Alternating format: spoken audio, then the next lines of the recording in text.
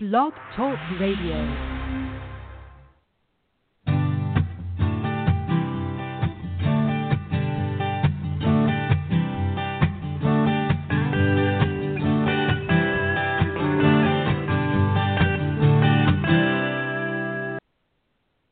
Good morning, everyone. Welcome to Speaking of Green. I am your hostess, Beth Bond, coming to you live from Decatur, Georgia.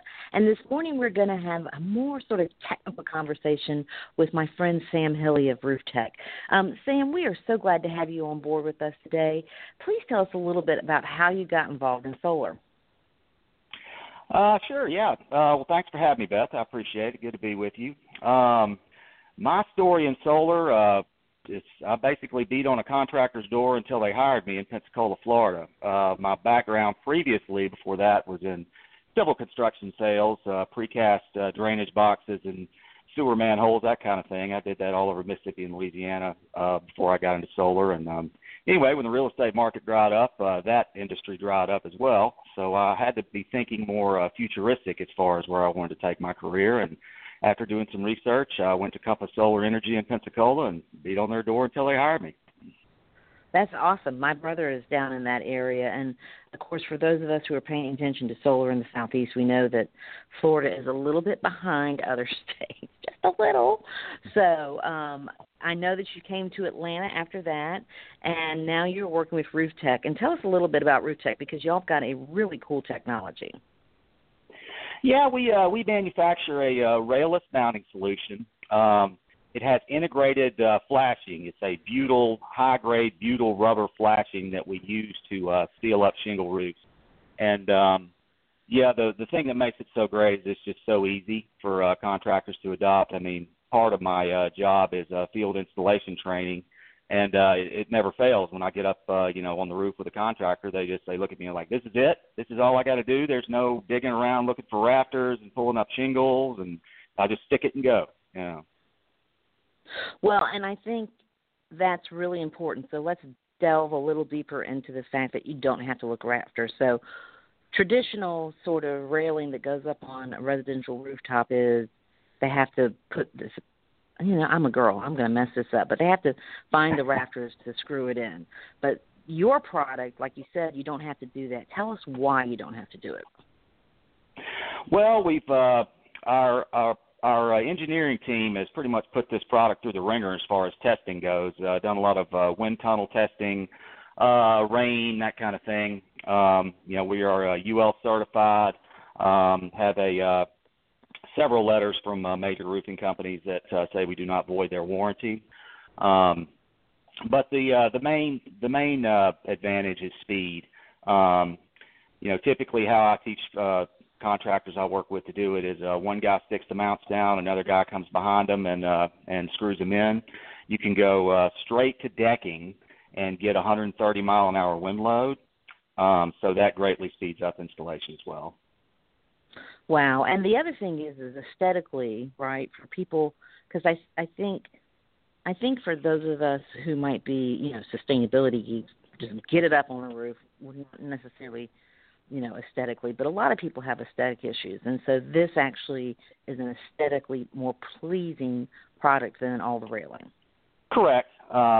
Traditionally, a contractor would take all that time and, find the rafters, install the rail, but that doesn't necessarily work in, some situations. Our product works well when there's like a dormer or something like that, a place where you can't, fit a sticker rail into.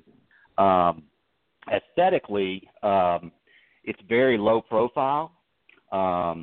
We actually have a skirt, an optional, we call it an eaves cover or a skirt that goes on the front of the array to kind of close it off and make it sort of a contiguous block. And that's probably the number one thing I get from homeowners that I work with. And they just say it's a really nice, clean-looking installation. Well, and speed counts too, right? So when installation is going up, it really helps contractors to be able to do something that makes it faster, right? Right, because you're saving man hours. So do y'all have a percentage of what you say, like we are X faster because of our product? Well, I'll give you a metric that was provided for us by one of our high-volume contractors in El Paso, Texas first, and then I'll give you a personal experience. So Border Solar in El Paso, they are tied in with a tract home builder, and started using our product about 2 years ago, and they gave us a metric of about half the installation time. So they said putting in a traditional rail system would take them about 2 hours. It takes them about 40 minutes with our product.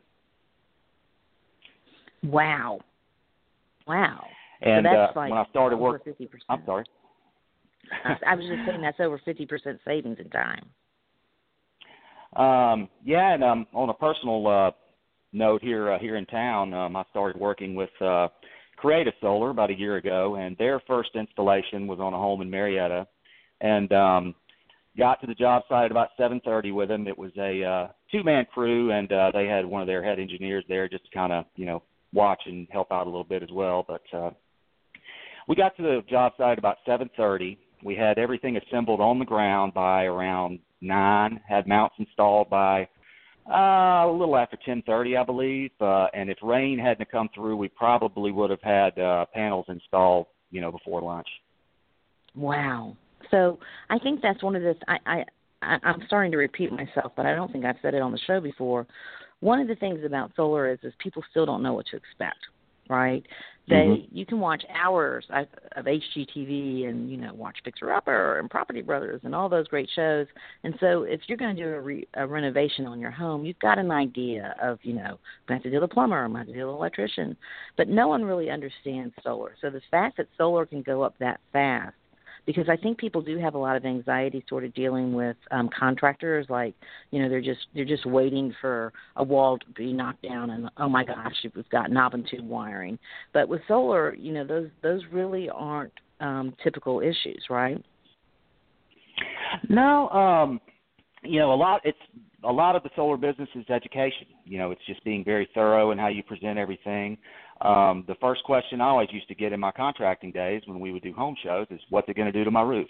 And that's why I try to play an integral part in support for the contractors that I work with. I invite them to have homeowners call me directly, and I'll provide them with any information they need to put their mind at ease as far as our product is not going to make their roof leak. It's going to seal 100%. Well, and I think that's the other thing that I love about your product is because I'm right. I mean, on commercial solar, a lot of times they don't even have to drill anymore. They use ballast. But in residential, you cannot avoid it. You're going to be putting holes in the roof, and that really makes people nervous, as well it should. But the thing that I love about y'all's product is that butyl rubber actually creates a self-sealing screw. Is that correct? It does. To give you a little kind of a success story from the past hurricane that hit the coast of Georgia, South Carolina, and North Carolina. We're batting 1,000, no leaks, and we have close to 1 megawatt of residential installed in those 3 states, in coastal areas. Wow, that's a megawatt just along the coast or total? Well, throughout South Carolina, but mostly, Columbia over to Charleston, and then some of the Carolina coast and some in Savannah and on down to Brunswick as well. Awesome. That is really awesome. So clearly with a megawatt installed, because the average, this is what I have learned through Solarized Decatur to Cab, the average home installation is about $7,000. So you divide 7,000 into 1 million, and then y'all can figure out how many installations that is. I'm from Alabama. I don't do math, so it's just another testament to the speed, Right, exactly. I mean, that is a really great point. So you, of course, were not a direct participant, but on Solarized Decatur to Cab, y'all were the mounts chosen by Creative Solar, and I think we're up to 70 contracts now, and I think up to 50 installations. What are your sort of stories in regards to what you've learned through the Solarized process, and like how does it assist, or what makes what makes a solarized program sort of help you in your job? Well, again, it all goes back to, educating the homeowner. Russell Seifert at Creative Solar is really good about, doing events and being very thorough and letting people know, as close as he could get as far as the, projected ROI and things like that. And, it's all about education with the solarized programs. There's a couple that I've worked with up in Connecticut that are similar to the ones here in the Southeast that have come online. It's all city-based and a crowdfunding source, and it's been very successful up there as well. Yeah, so I'm sort of the mind that solarized programs, at least for the Southeast, are probably going to be the best way to sort of do residential because it takes away the guesswork. I mean, well, first of all, it has to be a transparent solarized program, which I am honored to say that that's what I've been working on, is transparent solarized programs. But, when the installer is there to answer questions and, we talk about, like in STDK, we talk about the number of contracts and, transparency and pricing. And I listened to some homeowners around the issue in regards to like talking to other salesmen, and it just sort of feels used car salesman-y, like they'll just basically say anything to get solar on the roof. And that just makes me so sad because it misses the true power of the story of what solar can do, not only for your own home, but for the community. Absolutely. As far as the support aspect of my job, I love doing events with contractors that I work with where we're speaking directly to the homeowner and putting their mind at ease. I mean, that is one of the things that I just truly enjoy is, and even going back to my contracting days, being at someone's kitchen table or, being in a boardroom if it was a commercial project and, absolutely just seeing the light go off in their head when they get it. That's the major part of why I enjoy the industry. And, you're doing good for the earth at the same time. Right. Well, and I was I'm going to do a blog post on like common myths because I've been teaching, which I've mentioned several times on the radio show, all over Georgia now, and it's amazing to me what people think about solar. Like, I was at an event, and they were saying, well, if we do solar, then we're going to lose all our farmland.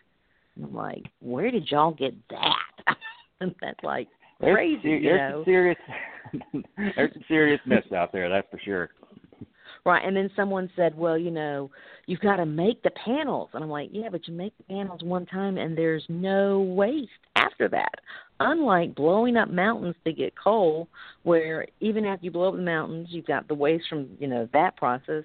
And then after you burn it, then you've got to deal with the coal ash. So I think it's very interesting. I'm curious, do you have, like, your favorite sort of myth about solar? Probably the cost aspect. The people who still think it's it's too expensive. I mean, just since I've been in the industry, the cost has come down close to 80%. And now I'll give you a metric. The first system I ever sold was on a vacation home in Destin, Florida. It was standard 5 kW system, and anyway, that system at the time cost a little over $50,000, and that same system today is about $16,000, give or take. Wow. That's significant. Very. So yeah, going from luxury car to like fit, right? Mhm. So killing the myth that it's too expensive and the average Joe can't afford it. There's also been several new financing mechanisms such as the solarized programs that have come online to drive that cost down even further. My former boss at Radiant Solar, James Marlowe, who affectionately called the Solar Jedi of Georgia, he said it best. It's like flat screen TVs and cell phones. The technology has continued to get better. The efficiency has continued to get better, and the cost has continued to come down. And people like me and you who love this industry, we're a big part of that because we're out there educating people and, killing the myths. Right. I love that about James. The next time I see him, I'm going to say, hey, Solar Jedi. I love it. So the other thing I think you've probably seen then since you've started is, even though we're not, I don't think we have reached zenith in regards to, we still have a long way to go. But the growth has been sort of phenomenal, and it went from like a drip to at least the faucets are running. Where do you think our biggest challenges still lie in regards to getting people to adopt solar? Well, I think people want to adopt it. It's it's a bipartisan issue. No matter what side of the aisle you stand on, it's it's a good deal. I would say there's still some people in the industry that are anti-utility. I'm of the opinion that you need to work with the utility and have a clean line of communication. Georgia Power is really good about that. So are a lot of the other EMCs throughout Georgia, and of course South Carolina has become a big solar state here in the last couple of years with programs they've put in, and continue to work with utilities and help them improve their power distribution with the addition of solar, whether it be on a large scale or a smaller residential scale. Well, and ironically, I cannot tell you how much I appreciate Georgia Power. We had a tree go down in the neighborhood, and I'm not in my home office where I normally record these. I'm at my church because we don't have any electricity. So trust me, this morning in particular, I love Georgia Power. They're awesome. Yeah, we're loving those guys right now. Right, exactly. So, and, I have deep respect for utilities, and they have driven the economy of the Western world for the last 100 years. However, we are in a time of change, and in that change, things need to be renegotiated and reconfigured and looked at differently. And Georgia Power does have an excellent reputation, along with Duke and some of the other major utilities, in regards to interconnecting and getting people online and things like that. Do you have anything in your great ball of wisdom in regards to how consumers and utilities and solar companies can make adoption faster? Just continue to, put one foot in front of the other. As you mentioned, things are changing.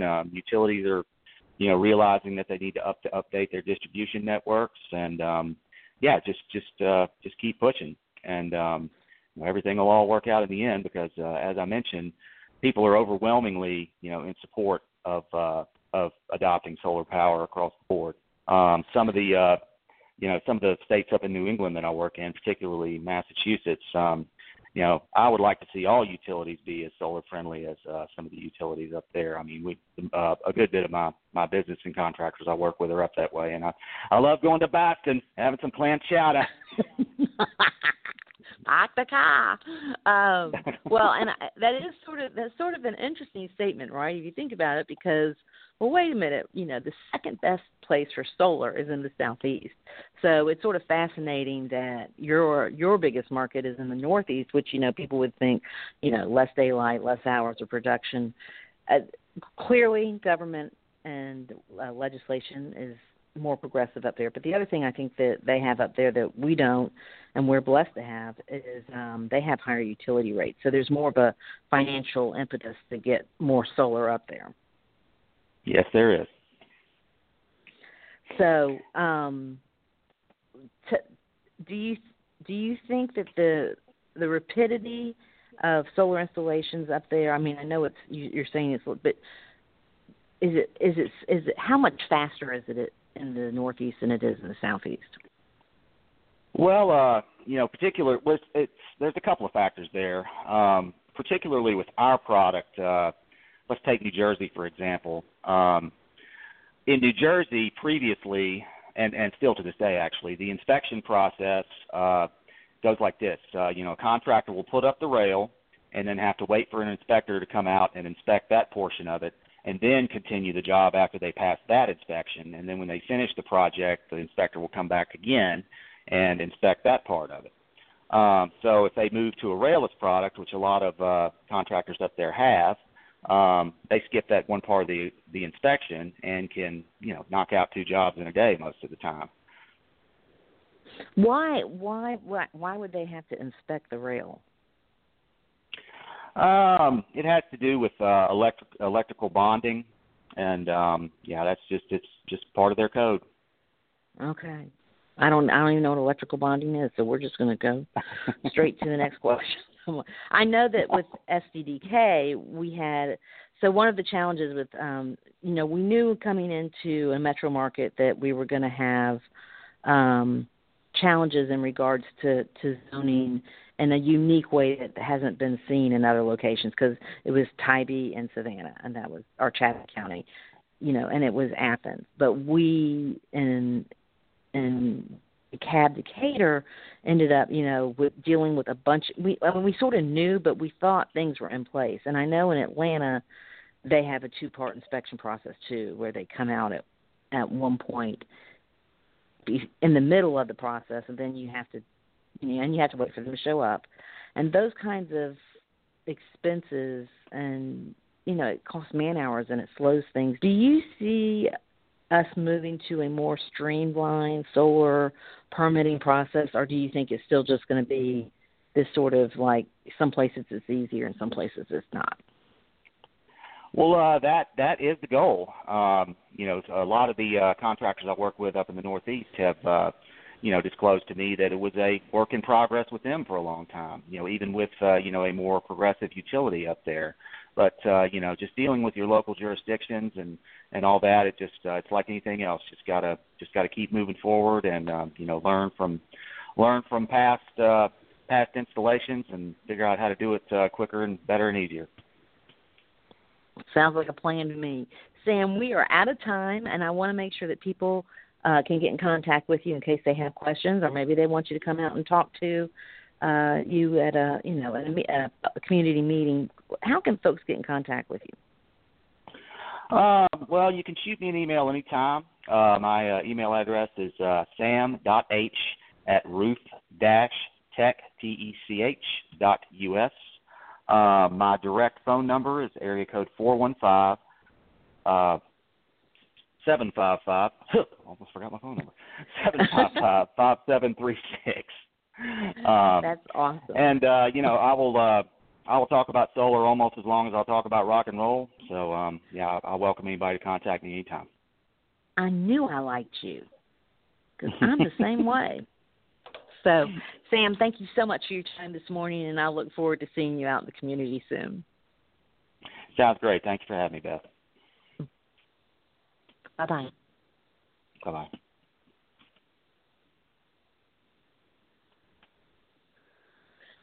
It's really interesting to get the perspective of something that you probably don't think about when you think, right? Most people think about solar panels, and there's a lot of things that go into your installation, and it's great to know that there are passionate, driven, consummate professionals like Sam out there helping us make it easier, faster. And I love that sort of insight that, by using their technology that, it actually cuts down on some permitting processes some places. So anyway, we really appreciate Sam's time, and I've enjoyed getting to know him better through the Solarize process. We missed Don Moreland yesterday because I had a cold, so we are going to try to get him on because he is the administrator of Solarize Decatur DeKalb, and we definitely want to get his insight on this as we sort of explore opinions on Solarize programs. So thank you so much to our audience, and thank you so much for continuing to support Speaking of Green. Don't forget, Southeast Green is available 24 hours, 7 days a week online, and you can go back and listen to old past episodes of Speaking of Green, and then we've got 16,000 pages of content to spend some time on. We are signing out with Jeff Hicks and the Heretics. Slice of Peach.